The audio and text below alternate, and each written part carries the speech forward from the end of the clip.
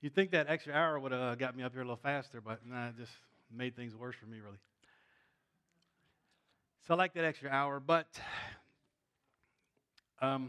yeah, never mind. We're going to move in, just get into the Word today. So let's turn together our Bibles to Peter's first letter, 1 Peter chapter 1. 1 Peter chapter 1, we're going to read verses 1 Peter 1, 3 through 5. And when you find that in your Bible, please stand for the reading of God's Word. And the title of today's teaching is The Grace of the New Birth. The Grace of the New Birth. In 1 Peter 1, 3 through 5, Peter says this: Praise be to the God and Father of our Lord Jesus Christ. In His great mercy, He has given us new birth into a living hope through the resurrection of Jesus Christ from the dead, and into an inheritance that can never perish, spoil, or fade. This inheritance is kept in heaven for you, who through faith are shielded by God's power until the coming of the salvation that is ready to be revealed in the last time. You may be seated. So today we're going to go back to a series that I started several months ago. And in this series, we were walking through Peter's first letter and learning about the true grace of God. Now, in today's passage, Peter teaches us three things God gives us through the grace of the new birth. And the reason we want to talk about the true grace of God is because there's so much false grace in the world today. People don't know anything about grace, really. It's a sad thing, but the stuff that's being pumped out into songs that people write, the preachers that preach, they don't have any clue what the true grace of God is. So we got to talk about the true grace of God. And Peter wrote his letter just for that purpose, so we could teach us that this is the true grace of God. That's what we'll talk about there. We'll talk about the grace of the new birth. Let's pray. Father, we thank you so much for your precious word to us, and we ask you to illuminate our minds to understand the truth and give us both the will and the ability to obey the truth, to put the truth into practice. In Jesus' name, amen. So the first truth Peter teaches us about the grace of the new birth is, through God's grace, we're born again into a living hope. In the second part of verse 3, Peter says, God in his great mercy, God has given us new birth into a living hope through the resurrection of Jesus Christ from the dead. The scriptures describe God as the God of all mercy. And because God is merciful, He gives us what we don't deserve, and He does for us what we cannot do for ourselves. And that doesn't mean we don't cooperate with God. It just means He gives us the ability to do things we cannot do for ourselves. That's what His mercy is. Now, Peter says it's through God's mercy that God has given us new birth into a living hope. But what does it mean that God has given us new birth? Well, it means we who were once children of the devil can now become children of God. Because God is merciful, He gives all of us the chance to leave one life behind and to live a brand new life in Christ. Through the new birth, God's grace changes our identity and changes our nature. Through the grace of the new birth, we're no longer sons and daughters of Satan. Instead, we become sons and daughters of the living God. Through the grace of the new birth, we become part of the new creation in Christ. And what this means is, in Christ, that old person we were is dead. That drug addict, that alcoholic, that liar, that thief, the fornicator, that wicked person we were outside of Christ no longer lives. Instead, as Paul tells us, Christ lives in us. And the life we now live, we live by faith in the Son of God who loved us and gave Himself for us so that we could be completely changed. So when we become children of God, we're infused with the supernatural life and divine power of God through which He empowers us to live as a new creation in Christ. Through the grace of the new birth, we now live as God's sons and daughters. We now live daily in the hope of becoming more and more like Jesus in this life, and we live in the hope of sharing in His glory in the life to come. But this is not automatic for any of us. This is something we've all got to work toward. As Paul says, who hopes for something they already have? So we have the hope of the things that are coming.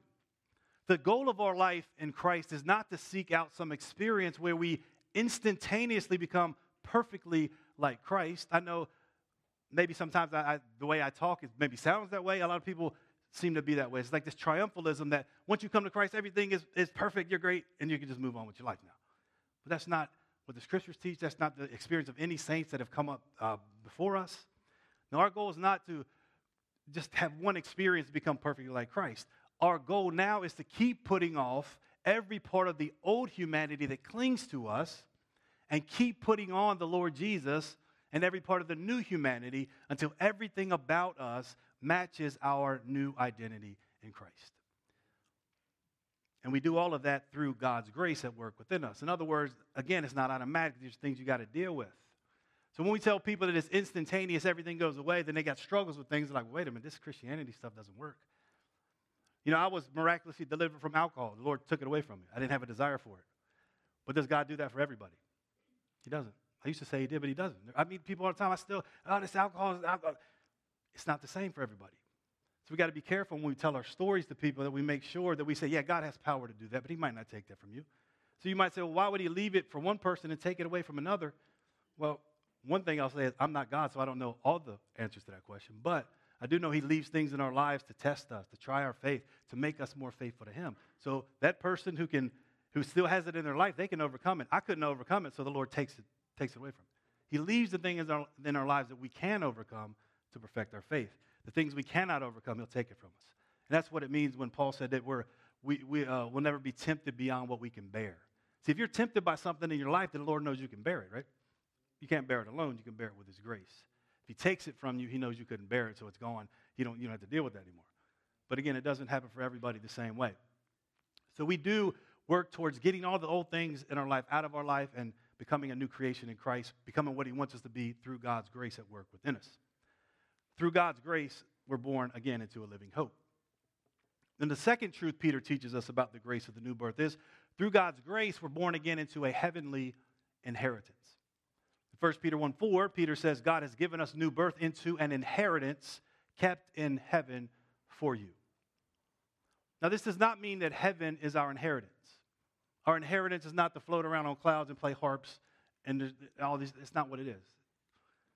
The reason the devil puts that kind of stuff in people's mind because it's really not a reality. You know, he wants us to believe in non-reality. But the reality is, Jesus said the meek will inherit what? The earth, right? It's going to be a renewed earth, but it's still the earth. We're not going to inherit heaven. We're going to inherit the earth. Heaven will come to earth, and everybody will live on earth. So heaven is not our inheritance. Instead, our inheritance is kept in heaven for us. In other words, heaven is like the bank or safe deposit box where our inheritance has been deposited. And the Lord is guarding that for us. And what is this inheritance? What is this thing, or what is it that's being kept for us in heaven? Well, put very simply, our inheritance is eternal life in the eternal kingdom of our Lord and Savior, Jesus Christ.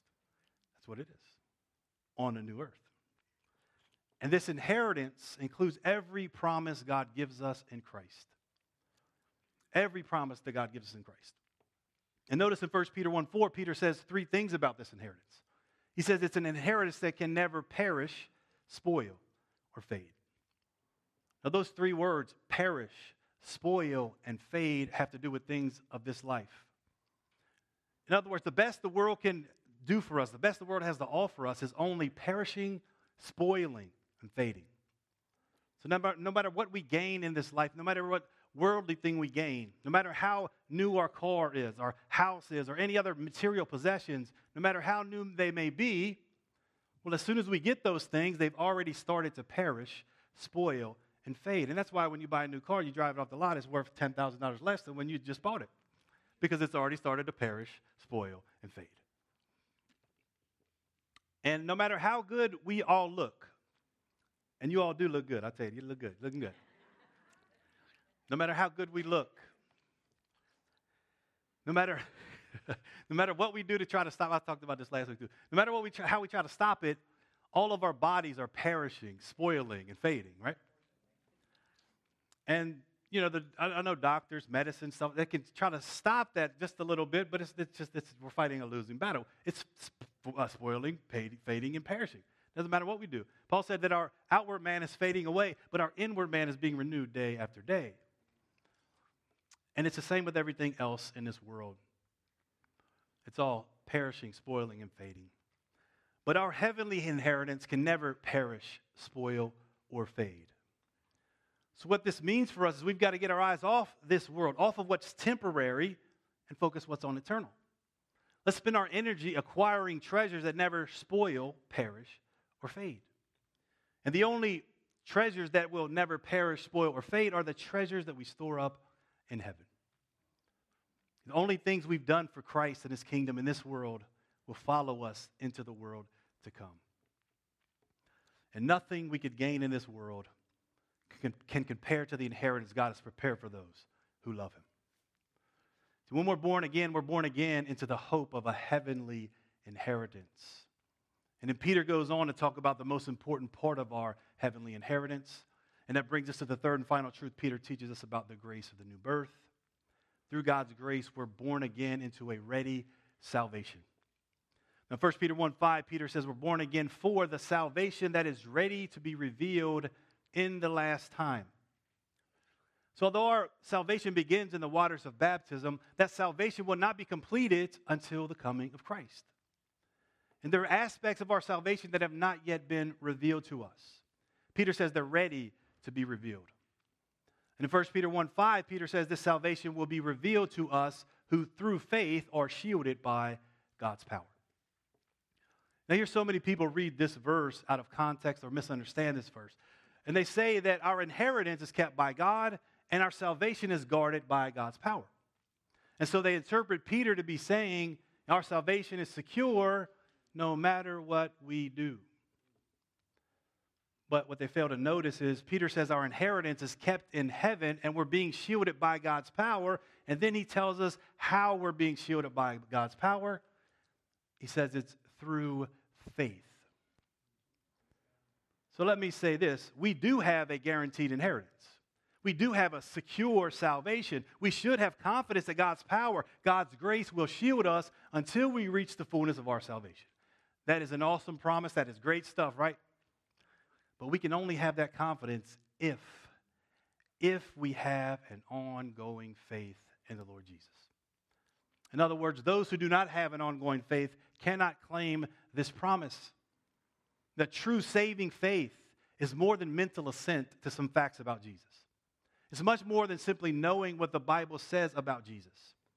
Saving faith is always an ongoing, obedient faith. It's a faith that drives us to obey the commands of Christ Jesus through the grace of God, the powerful grace of God at work in us through the Holy Spirit. You know, knowing and believing good theology is very important. But good theology is worse than useless if it does not produce good works. James tells us that the demons know and believe good theology. Even the demons believe there's one God and they know Jesus is God's Son, and they shudder about these things that they know about the Lord Jesus and about his Father. See, belief in one God and that Jesus is God's Son, that's good theology. We all need to believe those things. But simply believing good theology cannot save anyone. Why? Because good theology without good works is dead by itself. Dead by itself. True faith produces good works.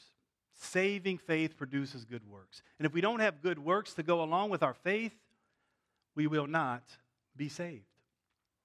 In other words, faith alone cannot save anyone. I'm going to say this at the beginning because you're going to go out here today. You'll probably hear somebody on the radio say, we're saved by faith alone, in Christ alone, through grace alone. You guys hear people say that, right? Somebody show me that in the Bible when we leave out here today. I want somebody, if you believe it, show it to me, because it's not in the Bible anywhere. Instead, what the Bible tells us is we're not saved by faith alone. That's James said that, right? James said that. No matter how many misguided ministers say that faith alone saves us, it certainly does not. Faith without works cannot save anyone. James says we're not saved by faith alone. He says faith without works is dead and cannot save anyone. So when Peter says that we're shielded by God's power through faith, well, he's talking about an active faith. The kind of faith that produces the good works God created us to do in Christ. And that most famous passage that everybody quotes, where Paul says you're saved by grace through faith, not of yourselves, is the gift of God. The next verses after that say, we're saved for good works that God created us to do in Christ. So faith without those good works is worse than useless. You will not be saved unless you're doing those works through God's grace. That's the kind of faith that Abraham had. It's a faith that you can see, one that's accompanied by obedience. And Peter says those who have that kind of faith can be confident we have an inheritance kept for us in heaven, and that we're being shielded by God's power, guarded by God's grace, until our coming salvation is revealed. And this truth is especially encouraging to an audience who were suffering for living as foreigners in this world. Now, although persecution will keep coming to God's people, it's going to get worse, especially for us, and America's going to go real bad here soon.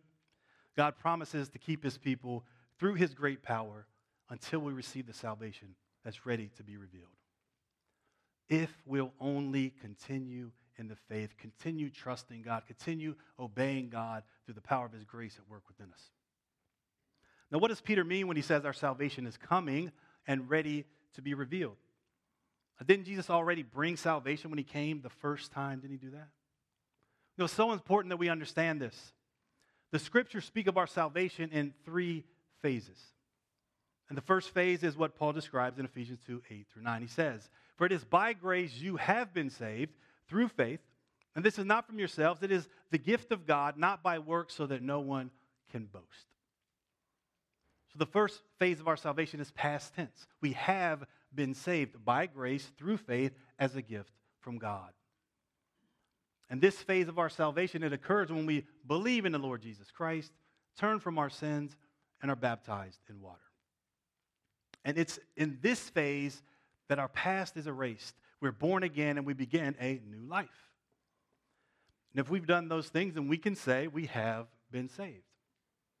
But that's not the end of it. And so many people stop there. They run around and say, "Hey, have you been saved?" And people say, "Yeah, I did this, I did those things, I'm good, I'm saved." Well, we can't stop there. There's a second phase of salvation. In 1 Corinthians 1:18, Paul says, "For the message of the cross is foolishness to those who are perishing, but to us who are being saved, it is the power of God." So we who have been saved through the new birth are also being saved. It's continuous tense. And what does that mean? Well, this is where we're talking about sanctification. It means God's grace at work in us, conforming us to the image of his Son as we walk in the Holy Spirit. In this phase of salvation, it's all about an ongoing relationship with the Lord Jesus. A relationship where we daily take up our cross, our own cross, and follow Jesus, and become like him in his sufferings as we obey his commandments. As long as we're in that kind of relationship with Jesus, we are being saved. And if we stay in that kind of relationship with Jesus, we will enter the third phase of salvation. We will be saved. And this is what Jesus talks about in Matthew 24, verses 10-13. He's talking about a time that's much nearer now than when he spoke these words. Jesus says, "At that time, many will turn away from the faith and will betray and hate each other, and many false prophets will appear and deceive many people. Because of the increase of wickedness, the love of most will grow cold, but the one who stands firm to the end will be saved." See, Jesus is describing a time that's headed toward us very quickly. Right? Many false prophets are out here in the world today deceiving people in many ways. They're like the false prophets of old. They always prophesy about God's blessing. Don't tell us any of that judgment. So we don't hear that. Tell us about God's blessing. That's what the false prophets did. They claim God is always about to do some big thing where he brings blessings on his people and converts the whole world in an instant or some such thing. And this is all going to happen before the Lord returns or after some secret rapture. This is what we're being told today, right? But Jesus tells us a much different story. Jesus says the closer we get to his return, the more and more people will turn away from the faith. The more and more people will betray each other and hate each other. And this is talking about people who are Christians. You hate each other, you betray each other because you don't want to face the persecution that comes with following Christ. And the love of most will grow cold. Notice that word, he said most. The love of most will grow cold. That's like most people aren't going to be following Christ anymore. That's what he's saying. Their love for God is going to grow cold. Their love for one another is going to grow cold. And that's what we see all around us right now. We are the church of Laodicea. That's what we are, right? We say that we're rich, but we're miserable, poor, blind, and naked. We don't see what's going on around us, right? The world is going to hell in a handbasket, and we're on a cruise liner sailing into heaven. That's not what we're here for. That's not what we're here for, right? We're here to call people to repentance, to come into the kingdom of God, to come where you can have true life and not get mixed up in the things of the world, right? I'm sorry to say it that way, and again, I speak to myself. We're so worldly that we have no effect on the world around us. We've let the world into the church, and the world is winning, right? So we need to get the world out of the church and start to become what the church is supposed to be. As the world grows ever colder to the things of God around us, as many turn away from the faith and hate us and persecute us, we cannot allow our love for Jesus to grow cold. We've got to get away from our lukewarmness, because if we're lukewarm, what did Jesus say he would do to us? What's he going to do? Spit us out of his mouth, right? Spit us out of his body. Get out of my church. I don't want you here. That's what Jesus is saying at the end, right? I don't want you here. Does that sound like we're going to be in heaven? Does it sound like he spits us out of his mouth? Oh, going up to heaven. You guys got it. I don't want you in my body here. I'll take you off. And people teach nonsense like this, right? What Jesus was really talking about is the people that are lukewarm. He spits them out and then they go to heaven and he deals with them there. Come on, man. No, he spits them out because they're not a part of his body anymore. We got to stay attached to the vine to have eternal life. We got to stay attached to Christ's body. And we cannot allow ourselves to lose our faith in Christ when the things that are happening in the world now and which are coming. And this is just a sad thing for me, is I can just see it everywhere. I feel it. I don't usually use the word feel, but there's something about this right here. I feel that there's things that are going to go real south in America in a hurry. I don't put dates on anything because that's ridiculous. I can't put a date on it. But you can just see it. If you have spiritual eyes to see, you can see everywhere. The devil runs America, right? The devil. And I'm not talking about Joe Biden. I'm talking about somebody much higher than that, much higher than that. Joe Biden is only a puppet of Satan. That's all he is, right? Right? So the rulers of this world are not really the people you see. It's the principalities and the powers that have control. This is the world of the devil. The devil owns the world, basically, right now. At least Jesus gives him the opportunity to do it, to deceive as many people as he can. That's what he's doing right now. But we got to make sure we know the truth and come into the truth and understand the truth and get our eyes off the world, so that when all this stuff goes south, when people start to really hate each other and they start persecuting us and we start being killed like they were in the early church, we need to make sure that we're ready for that. We can't turn our back on the Lord. We can't lose our faith in Jesus. We must continue to love Jesus. We must continue to obey Jesus until the end. And what a shame it would be for us to spend our entire lives thinking that we love Jesus or trying to worship Jesus and then come to the end and say, I never knew you. Get away from me. I don't know you. None of us want that, right? So how do we avoid that? We do it by holding on to the faith, trusting in Christ, obeying his commandments no matter what the world does to us. And if we remain in that kind of relationship with Jesus until the end, then we will be saved. So we are saved, we're being saved, we will be saved if we endure to the end. And it's this aspect of salvation Peter has in mind in 1 Peter 1:5. We're waiting for that last phase of salvation to be revealed. And Peter tells us what this salvation, tells us what this salvation is. He says the end result of our faith that endures until the end is the salvation of your souls. Now, what do you think about when you hear the word soul? Most of us probably think about our inner life, something you can't see. It's not, it's just your soul, it's a soulish thing. We say stuff like that. But the word soul is from a Greek word that means our whole person, our whole being. So Peter's saying the goal of our faith is for a whole being to be saved, every part of us. And it's that phase of salvation, Peter says, is ready, but it's not come yet. We're just waiting for it to be revealed in the last time. And what is keeping it from being revealed is the Lord's mercy, right? God is not willing that any should perish, but that all should come to repentance. That's why he hasn't come back yet. He wants everybody to turn from their sins and be saved, to become a part of his church, to become like him. See, we're waiting for what John talks about in 1 John 3:2-4. He says, "Dear friends, now we are children of God, and what we will be has not yet been made known. But we know that when Christ appears, we shall be like him, for we shall see him as he is." And then here's the most important thing. All who have this hope in him purify themselves just as he is pure. So many people tell you that God looks at you and says, you're just pure white like Jesus. You hear people say that? All he sees is Jesus when he looks at you. Well, if all he sees is Jesus when he looks at me, why do I have to purify myself so I become pure as he is pure? It's because he doesn't see Jesus when he looks at me. He sees somebody who's becoming like Jesus if I do the things he tells me to do, right? We have to purify ourselves just as Jesus is pure. What that means is me and you should look like Jesus, right? Not that Jesus did it all and we don't have to do anything. No, Jesus gave us an example to live in this, and walk in the steps that he walked in. And we can do that by God's grace.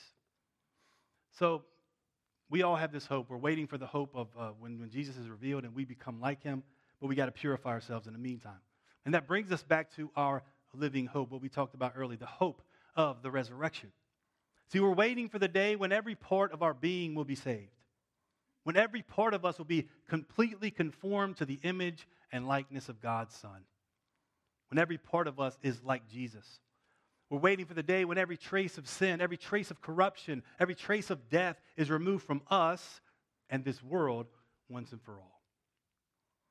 Through the grace of the new birth, we're born again into the hope that every part of us will be fully and completely saved. And we who have been born again, we who are being made like Jesus in this world, we who are purifying ourselves with the means of grace, through prayer, through fasting, fellowship, his word, all these different things he gives us, well, we have the hope of being like him when he comes. And until then, we live by faith. And what that means is we strive through God's powerful grace to purify ourselves, just as Jesus is pure. And I got to believe that we can become pure as Jesus is pure, or God wouldn't tell us to do that, would he? Can't do it on our own, but definitely through the grace of God, we can become like Jesus. We keep obeying the Lord Jesus no matter what we face in this world for doing so. And if we keep looking forward to the salvation of every part of our being, through God's grace, we're born again into a ready salvation. That salvation is going to be revealed if we endure to the end. So as we close, we've seen today that because of his great mercy, the God and Father of our Lord Jesus Christ has given us new birth through his grace. And we've seen three things we're born again into. We're born again into a living hope. We're born again into a heavenly inheritance. And we're born again into a ready salvation. And those are some tremendous promises, some tremendous things we have to look forward to. But those promises are only for those who've been born again, who are living by the grace God gives us to become more and more like Jesus. Only we can claim those promises. So I want to close by asking this question. Have you received the grace of the new birth? Well, if not, then I want you to come see me after the service. I'm going to tell you what to do next. How do you receive the grace of the new birth? How do you do that? If you have received the grace of the new birth, if you've been born again, you've been saved, are you being saved? What that means is, are you daily becoming more and more like Jesus? Getting rid of sin, coming to Christ and confessing sin, becoming what he wants you to be. Are you doing that? So if you think you're saved based on something you did in the past, it's not going to work for you. If you're not being saved, you will not be saved. Does that make sense? We got to make sure we're doing the things that produce the fruit of God in us, the fruit of Christ, the fruits of holiness. We can only do that through his grace. So if you have been saved, are you being saved? And if you're not, then today's the day to repent. Turn from the stuff that's in your life that God doesn't want there. Ask him, he'll show it to you. Say, I don't want this here. You don't want this here. So when they sing this song, I'm going to ask you to come forward and ask you to confess your sins to one another. That's what the scripture says. Confess your sins to one another. Pray for one another. Pray for one another. And so that you can be healed, right? The prayer of faith saves sick people, saves you from the sickness of sin. So if you have been saved, are you being saved? And if not, come forward and get that right today. Ask the Lord to forgive you. He promises he will. And just move on with your life. And if we do all those things again, we will be saved in the future. Our hope is something that's coming later on. Our hope is not in this world. We've lost our focus on the things that are to come. Let's get our focus back on that.